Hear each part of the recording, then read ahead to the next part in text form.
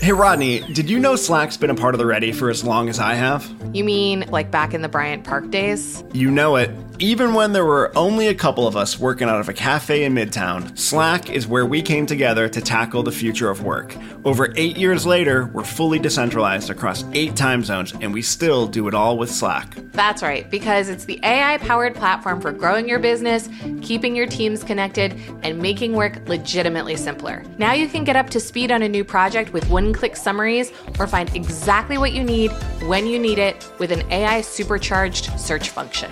It makes your day-to-day easier and gives you the freedom to focus on what really matters, your future. Grow your business without the grind in Slack. Visit slack.com to get started. For example, with Notion, which is kind of a very hybridized, very generic word processing tool where you can build pages of information and relate them in myriad ways. One of the opinions is like, we're not going to tell you what this is for. Right. It's like, well, that's the trade-off. Like, what opinion do you prefer? The opinion that this is a very specialized thing and you need to do it our way, Right. or the opinion that do it your way, but you're going to have to do more work. Hey, everybody. Welcome to the show. This is Brave New Work, a podcast about reinventing our organizations and the search for a more adaptive and human way of working. I'm Aaron Dignan, and I'm joined, as ever, by my co-host, Rodney Evans. Hi, everyone. Hello. On today's episode, we're going to talk about how software shapes the way we work. But before we get into all that and download on that, check-in round. Check-in round. Let's do it. Check-in round. All right. I'm just back from vacation, so I'm like, what is a check-in round? I feel like I should know. Okay. So our check-in round question for today is, what is a quote unquote adult rule that you fundamentally disagree with? That's an easy one for me. It is the thank you note. Really? That is not what I thought you were going to say. Interesting. Yeah. Tell me. No, I just, the idea that it's not only expected, but demanded in polite society that when someone gives you a gift, you send them a thank you note describing how wonderful it is, to me just feels so fake and so required and so unnecessary. Like when I give someone a gift, I don't need a thing in return. I want them to enjoy the gift. Maybe they'll tell me about it when they see me, but I feel like that whole theater of thanks, like after a wedding or something, like that theater of note giving, oh, that just irks me to no end. That is hilarious. I love getting thank you notes. Well, guess what? That's wild.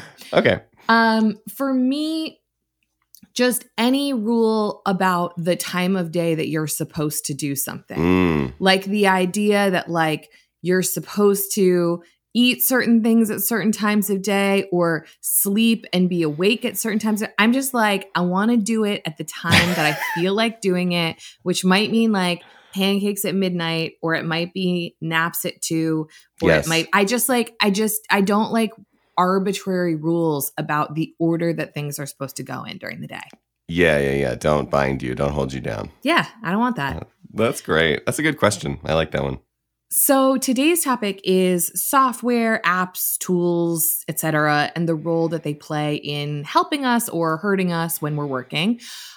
So this one was your idea. So let's just start with why you wanted to talk about this. Like, why this topic? Why this moment? Yeah, why this, why now? I think it's always been on my mind, and obviously it's a big part of the Ready's kind of philosophical stance that the tools we use should enable the kinds of work that we want to do, the way we want to do it. But now, with the world being so deeply remote, it feels way more important. Mm-hmm. It feels like if you have the wrong tool stack, you are like woefully inadequate.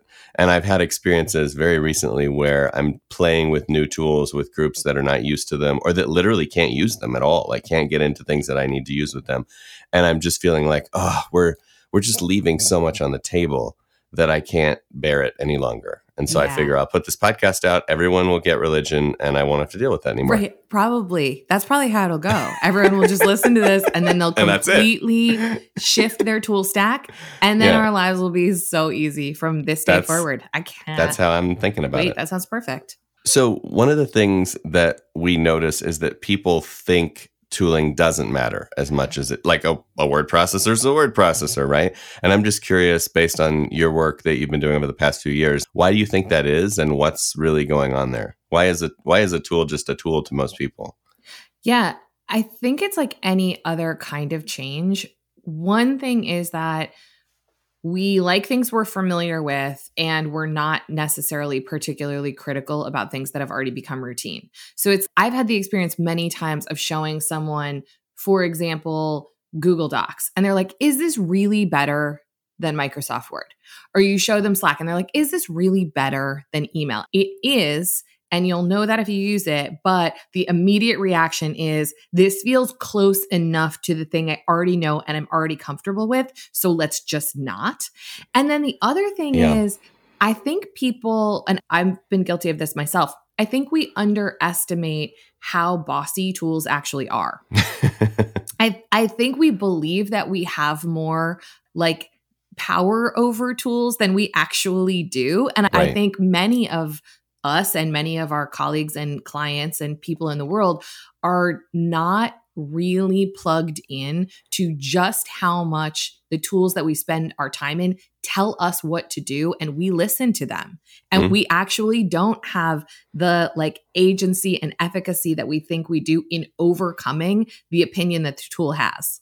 Yes. And this is definitely what I wanted to talk about, which was this notion of opinionated software, which has been out there for a while, but is not talked about nearly enough, in my opinion. And it's not just software, by the way. Like, all tools have opinions. Yeah. And what we mean by that, and what the people that coined that mean by that, is beliefs about the way things should be done that are baked into the process, right? So, like, if you look at a hammer, it has two ends. Well, three, really. One that's supposed to be held, and the other one is for whacking stuff or pulling stuff out.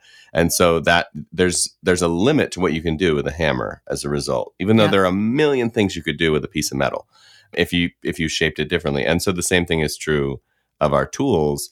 And it is interesting to me that, unlike a hammer that everybody can see and hold in their hand, I think sometimes the opinions of software are baked in a few layers deep. They're often baked in at the administration level when a tool is set up. And I don't think that people parse them as carefully as they could or should. So it's just like, do I type words in it? Then it's the same as anything else I type words into. And nobody's thinking like, what's the default about sharing and transparency and privacy with this tool? What does it assume? What does it allow? And that is huge. Like, that is going to dictate the entire information sharing economy of your document tool. But instead, it's just, well, it has words in it. So can I make stuff bold? Yeah, then I'm good. Right. That's the exact same thing. Yeah. And I do feel like with any kind of expertise, the more you get into something, the more you see the fine grain differences, right? I can't really tell you the difference between two souffles, but a chef can. Sure. And that is, I think, what's going on here.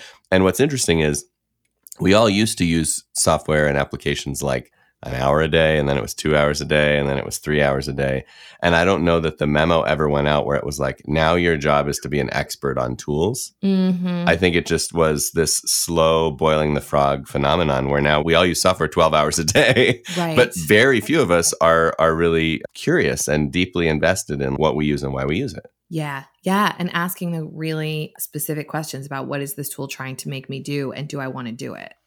Yeah. Do I believe what it believes? Yeah. It's like, if I'm going to defend traditional email, do I believe in the siloing of information? And do I prefer for that kind of static, long thread kind of documentation of things? Or do I believe in something that is more asynchronous, more informal, more inclusive, more transparent? Like, we don't ask those kinds of questions. To your point, it's like, I want you to have a piece of information. Isn't it the same thing if I Slack and email you? No, it's not. Yeah. It's not the same, totally. Actually. And it is interesting to watch people that care about this have those debates, right? Like the folks at Basecamp just released hey.com, which is their new email service. And on the one hand, I'm like, I'm such an ardent like screw email guy that my first reaction is like, I'm not sure.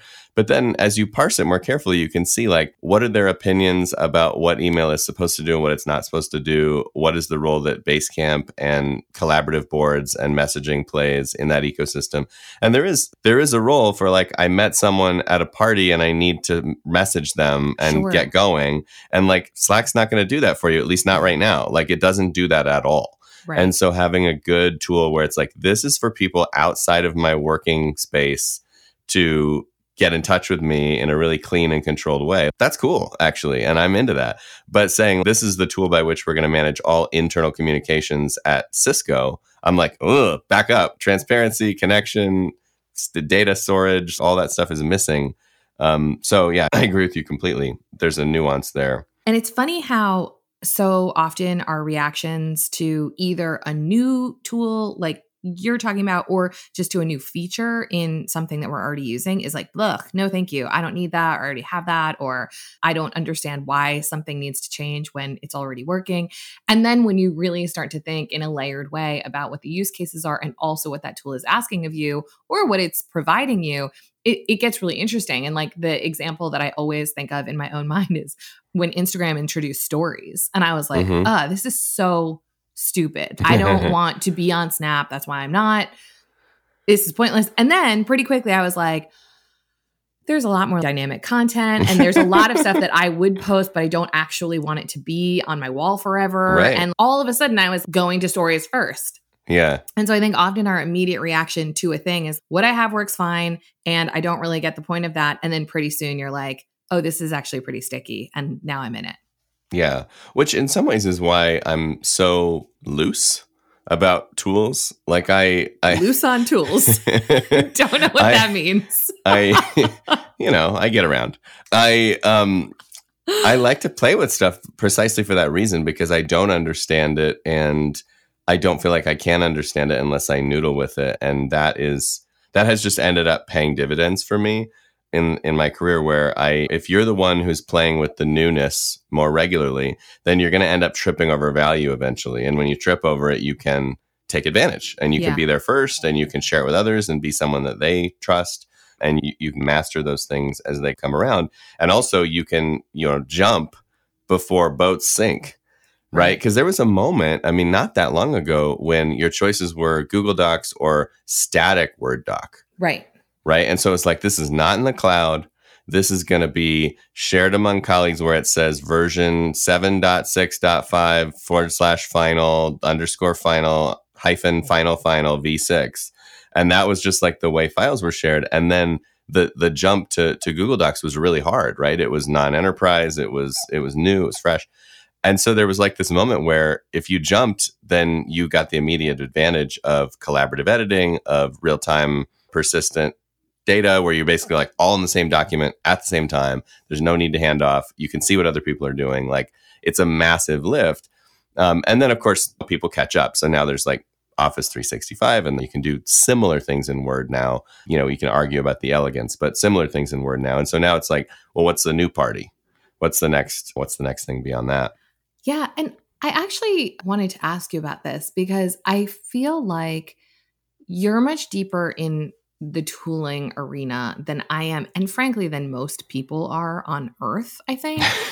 And one question I have that I think would actually be valuable to me and maybe to our listeners is like, if you're not someone who reads exhaustively, but you suspect that there is a tooling solution to a problem that you have, how do you go about finding things to try? Because I feel like whether we're talking about like meeting tools or like podcasting platforms or like I just feel like you're a person who's like, here's this new thing and I've like never even heard of it. Like I've never even seen it mentioned in an article. And you're like, this is the thing that we should try. Like, how do you do that if you're not someone who is really doing that as a significant part of their consumption of information? Yeah, no, that makes sense. That's a great question. So there are two things I think that are effective, and there's probably others, but for me, this is what works. One is follow people that make tools on Twitter. So, or wherever you like to follow people, because if you follow people that make tools for a living, they are sweating, they are talking to, they are bumping elbows with people making new tools.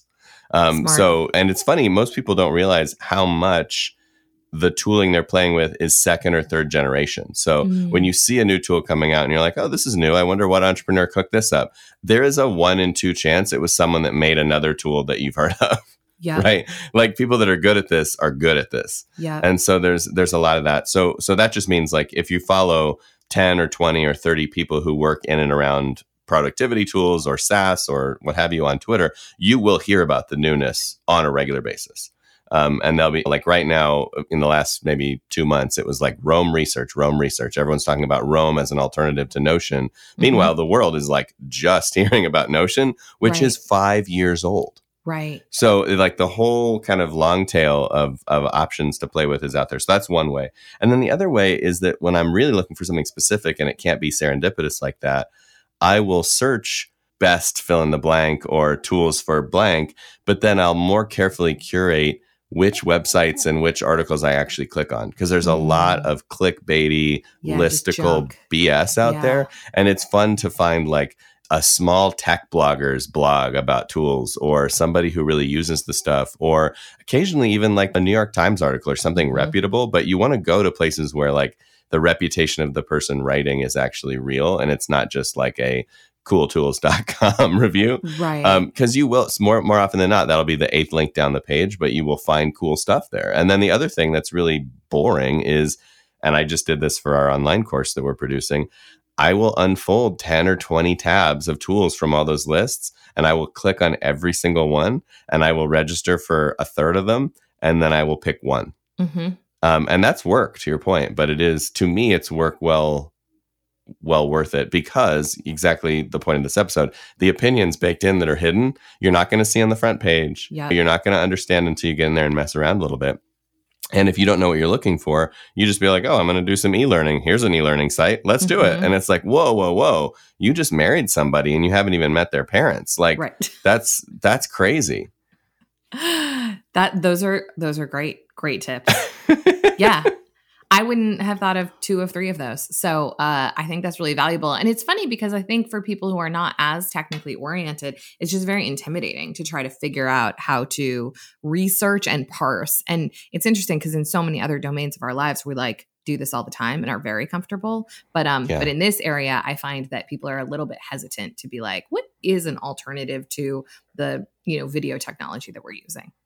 And I think it's exacerbated by the way we treat IT at work, right? So like one of the reasons that people don't behave the way I behave is most people are not the founder of a small business, right? Like they can't make the change even if they want to. Yeah. And so I think we get this learned helplessness and this training of like, IT will sort that out for us. And of course, their goals are antithetical to ours, right? Like the goal of most IT organizations is some reliability and some security and some certainty and some privacy and then like all things that are good, right? But in the even overstatements of an innovative place, they might not be on the left, and yet they're the ones making the choice, right? So and by the way, a lot of them are just as nerdy about tools as we are, but they have an accountability to the organization to do something at scale, to do something that's secure, et cetera. So I think that's actually what's often going on, is that we've just been kind of neutered, and now we're stuck. Right. I mean, the irony of that we see all the time is that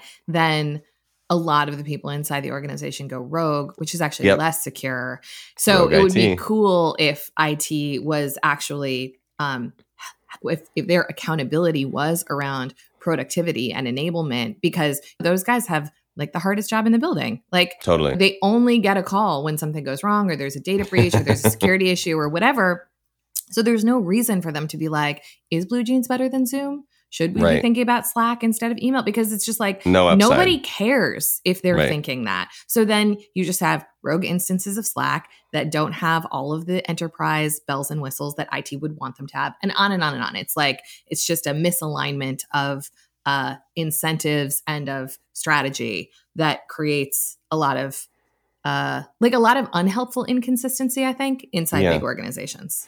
Yeah. And this connects to the point about scale and tools that I wanted to hit on, which is there's a little bit of like mammals, dinosaurs stuff going on here, where if you deploy tools to massive numbers of people at a time in an instance, then by definition, because your requirements around security and risk are going to be different and your appetite will be different, your pricing needs will be like all that stuff is going to be different, you will be behind. Like you will essentially always be 5 years behind the market, because those tools that you want to use now have to scale up. They have to build out their, security protocol. They have to be able to match all those needs. and then you can use them. But then, of course, the market has moved on. And so this idea that we talk about in other episodes of more decentralized marketplace style teams in cells or teams in pockets making their own decisions, it has implications for tooling, which is like, yeah, if you have one factory with 10,000 people and they all have to use the same tool, then you're going to be 3 years behind, 5 years behind. Sure. But if you have 20 micro factories and you're like, yeah, each one gets to pick the tool that they use and the blast radius is contained to that relationship, to that software package, to that buyer, then you can be in the present, right? Because you've de-risked through scale and you sort of have like little firewalls around each group. And then if it ends up that everybody's using the same tool, of course, then you can go and do an enterprise deal. But I just think that we don't sandbox and kind of like decentralize software purchasing enough when we're at scale. And so we end up in the past, which may not be the end of the world to a massive multi-billion-dollar company, but it certainly feels like the end of the world when I'm sending someone a scope of work in a Google Doc and they literally cannot open it. Right. Well, and there's a question of like, a lot of those organizations are not going to be in the present, but do they want to be in this like century? Decade, century, yeah. I mean, that to me, if they're on 2015 technology, that's different than 1995 technology, which is something we see pretty routinely. So as a pivot, I'm curious how you see tools interacting with the rest of the OS, because we've talked a little bit about structure just now. Are there other spaces where you see tooling playing a role that matters? Yeah, sure. I mean, certainly there's a huge interaction between tooling and meetings. Fun. Yeah. So Zoom, fun. anybody? So fun. You know, what's funny is that's not even what I was thinking about. I was thinking about the ability to like visualize work and all be working in a common place while we're in a Look meeting. at it together. And the idea of doing updates in tools, figuring out what is done collaboratively by voice versus what is done collaboratively in writing. So I certainly think that to me is behaviorally a pretty big shift for people when they start to center meetings around a shared asset that's in a tool, whether you're talking about some kind of Kanban board or you're talking about retrospective boards, or you're talking about a brainstorming with Mural or whatever you're talking about. It's a big shift from like, we're looking at each other's faces or I'm looking at your PowerPoint deck while you talk to we all have our hands on the same thing. And really that's where the action is. Mostly the action is happening in the tool and we are the unblockers and the voiceover of that. So I see a pretty significant interaction there. And then that's the first one that pops to mind. What would your number 2 be? I think probably just information. Yeah. Right? Like you think about the canvas, I think about the information flows around the system and like, where do I find what I need to know? Where do I find status? Where do I find what are the priorities? The governance record, calling back to our episode a few times ago, like that, all that stuff is hiding somewhere. Right. And depending on what tools we're using, finding that whether or not that's even in a tool is going to be dictated by the stack that we have. So I think that, that comes to mind. But I like the point you made about meetings because I'm finding that there's a huge psychological impact around that opinion, right? So if the opinion of software is one person drives, everyone watches, which is sort of the like presentation opinion, right? Then the impact of that is, all right, well then watching becomes passive and passive becomes bored or tired and disconnected and disengaged. Right. And you can just see it. Like you can just literally watch people on a keynote webinar just being like, and then they fall asleep.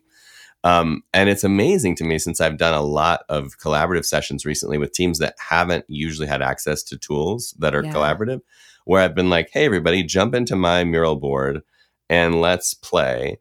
And we spend 3/4 of the meeting in play together. At the end of the meeting, everybody's fired up. And they're like, oh my God, we did a thing. Like we did it. We're very kinesthetic and we're very, we need to move. And I think that idea of like, we were doing stuff together and I actually had a role to play, that is truly energizing. And so it's funny to see just that one opinion about like, are we all doing it or is one of us doing it? Is is fundamental. Totally. And just along the lines of learning by doing, like how many times in your life when there was some sort of process to be mapped or workflow to be created, did someone come with the thing and then they walked you through the thing, and then your job was to like pick apart the thing or give them suggestions on the thing. And people think that that saves time, but like my general, not in every single situation, but my general opinion is like, actually, let's all get into a tool and make the thing together, because it's just a different level of engagement and it's a different level of learning by doing. And even if it takes slightly longer, which I would argue it doesn't, but even in the instance it does, what that avoids is afterwards someone being like, well, I guess I missed that step because I was spaced out or whatever. Because it's like when you're in the thing and it's like, okay, you and I are going to like get into Mural and we're going to map out all of the steps of our hiring process together. That is very different than me being like, here, Aaron, this is a process flow. And you being like, yeah, this looks fine. You know? Yeah. So just taken from a learning perspective, again, when we think about the opinions of the tools, it's like, is the opinion of this tool that it should be read only and that it should be used to convey or push something? Or is the opinion of this tool that it should be used to create something and force us all to understand what's inside that creation? And those are like very distinct dispositions. Yes. I like that a lot. Let's talk a little bit about how to detect the opinions of your software. Yeah. What kind of questions do you ask your tools? And what kind of answers do you want from them? I think the first thing I do is just notice like what is not there and what is there. So for example, right now we're recording this in Zencastr. That's the primary tool that we use to record this podcast. And one of the things that's interesting about Zencastr up until a few weeks ago was there's no video in it. Right. So the opinion of the tool is you don't need to see each other to record, right? And maybe that came from a technological limitation. Like its opinions can come from weird places, but fundamentally it was like you're going to listen to each other, and that's what you're going to do. So of course we're also on a Zoom because we wanted to build a new functionality. Now Zencastr has since released some video functionality, which is cool. So their opinions about that are changing. But I just noticed stuff like that, like what's present, what's not present, what can I see, what can I not see, and what's prominent, right? So like what is it telling me is important? It's almost like old information design when you're like learning how to be a copywriter or a designer for a pamphlet. Like what's the big font, what's the little font, and how are you telling the eye what matters and what they should do? And so if you look at, for example, the toolbar inside a Word doc, there are a lot of choices, right? And none of them are bigger than any others. So it's kind of like, we do whatever you want, guess where that thing that you need is, but it's not really designed to put something forward. Whereas maybe in a presentation software, the play button might be really big. So I start by noticing that stuff. And then the other thing I tend to notice is like, what am I craving because of my way of working that's missing? Or what am I doing that I feel a little bit stuck on or unmotivated around that I don't have a better way of working on that the tool could drive? And so that's what's fun about playing with new tools that are hard is they challenge you where you're like, ugh. So for example, with Notion, which is kind of a very hybridized, very generic word processing tool where you can build databases and pages of information and relate them in myriad ways and structure them in myriad ways. One of the opinions is like, we're not going to tell you what this is for. Right. Like this is a blank page. And so we're going to give you a lot of options for what to do with it, but we're not going to tell you what it's for, which in some ways is similar to Word. But as you're grappling with something like that, you're like, ugh, if I'm building a CRM or I'm building a employee tracking system or something, like, wouldn't it be nice if I just had a tool that was just for that? It's like, well, that's the trade-off. Like, what opinion do you prefer? The opinion that this is a very specialized thing and you need to do it our way, right? Or the opinion that do it your way, but you're gonna have to do more work, right? So yeah, those are some of the things I noticed. But I'm curious how you sniff it out. Yeah. Similarly, I think the biggest thing that I notice is when I leave. So when I'm in something and then I have to go to something else, I'm like, why is that? You know, like and there are a lot of examples of this that we encounter day to day, but like when Google made the drop down in GCal to add Zoom information, I was like, thank God. Like, where have you been? You know, because how many times in your life did you like create the calendar invite and then go copy your Zoom link and then go put it in the, et cetera. And I think that way often about Slack. Like, I wish that we had a really dope Calendly integration, because I'm just like, why does this not just become a meeting? Or like, I'll think about that when I'm in Trello, but I'm dropping in links to GDocs or to a chalk page or to somewhere else where I'm like, is this it? And it's not always that there's missing functionality, but I just try to think like when I'm in Notion and I'm linking to a Trello board, I'm like, is that because I don't like the board function in Notion? Is it because there's a template missing?